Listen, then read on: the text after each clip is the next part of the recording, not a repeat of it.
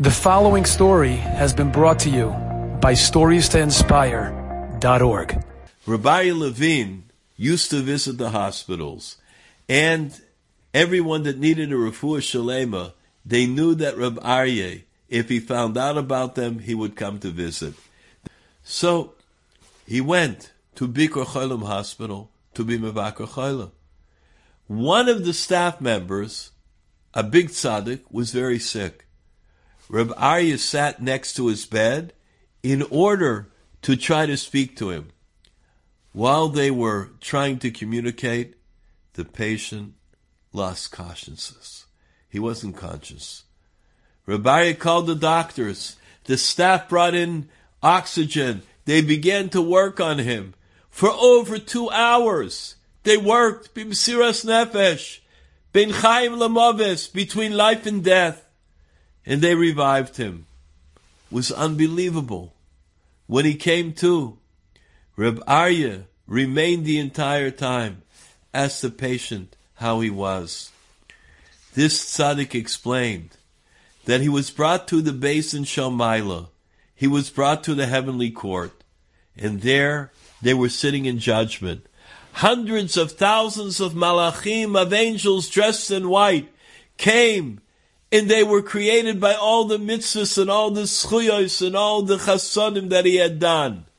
Afterwards, there were different malachim that came, said dressed in black.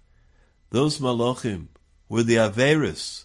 They were created from those sins that he had committed. One said he didn't daven 100% properly. The other one said that he one time ate something that wasn't 100% okay.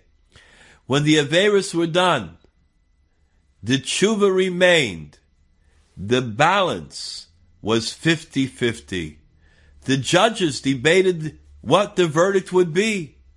One of the Gedolei Yerushalayim showed up, who was on the vad of the Bikur Cholim, and he was nifter years ago. He entered. All the Dayanim stood up in the Beis Din Shel Maalah in the heavenly court, and asked why he was there.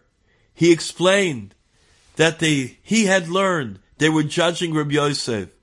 Reb Yosef he knew because he was one of the people who was on the staff when he was the head of the committee. He was coming to testify that Reb Yosef did his work 100%, did his chasodim with the greatest of nemonos, with the greatest of honesty, with the greatest of Ibergegeben kind of self-sacrifice. It was decided that since the Rav spoke so highly of him, they would allow him to go back into this world and correct whatever he needed to correct. They let Reb Yosef go. He walked over mountains and through valleys, and looking around, he didn't know how to get back into this world.